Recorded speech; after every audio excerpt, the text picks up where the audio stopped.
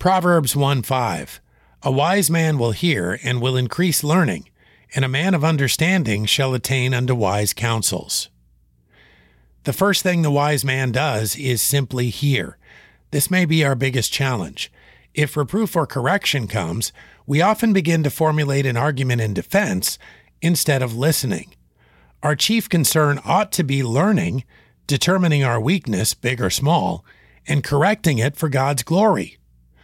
Honest criticisms that challenge our thinking or question our actions are always helpful.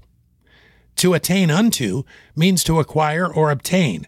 We must seek out wise people and take wise advice, in general principle or personal application.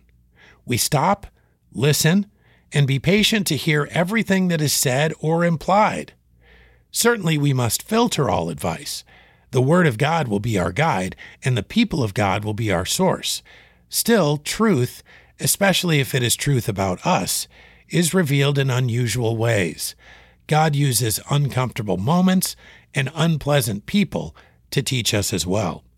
Test the teaching, but be sure to hear and eager to learn, desiring to understand. Proverbs 1:5. A wise man will hear and will increase learning, and a man of understanding shall attain unto wise counsels.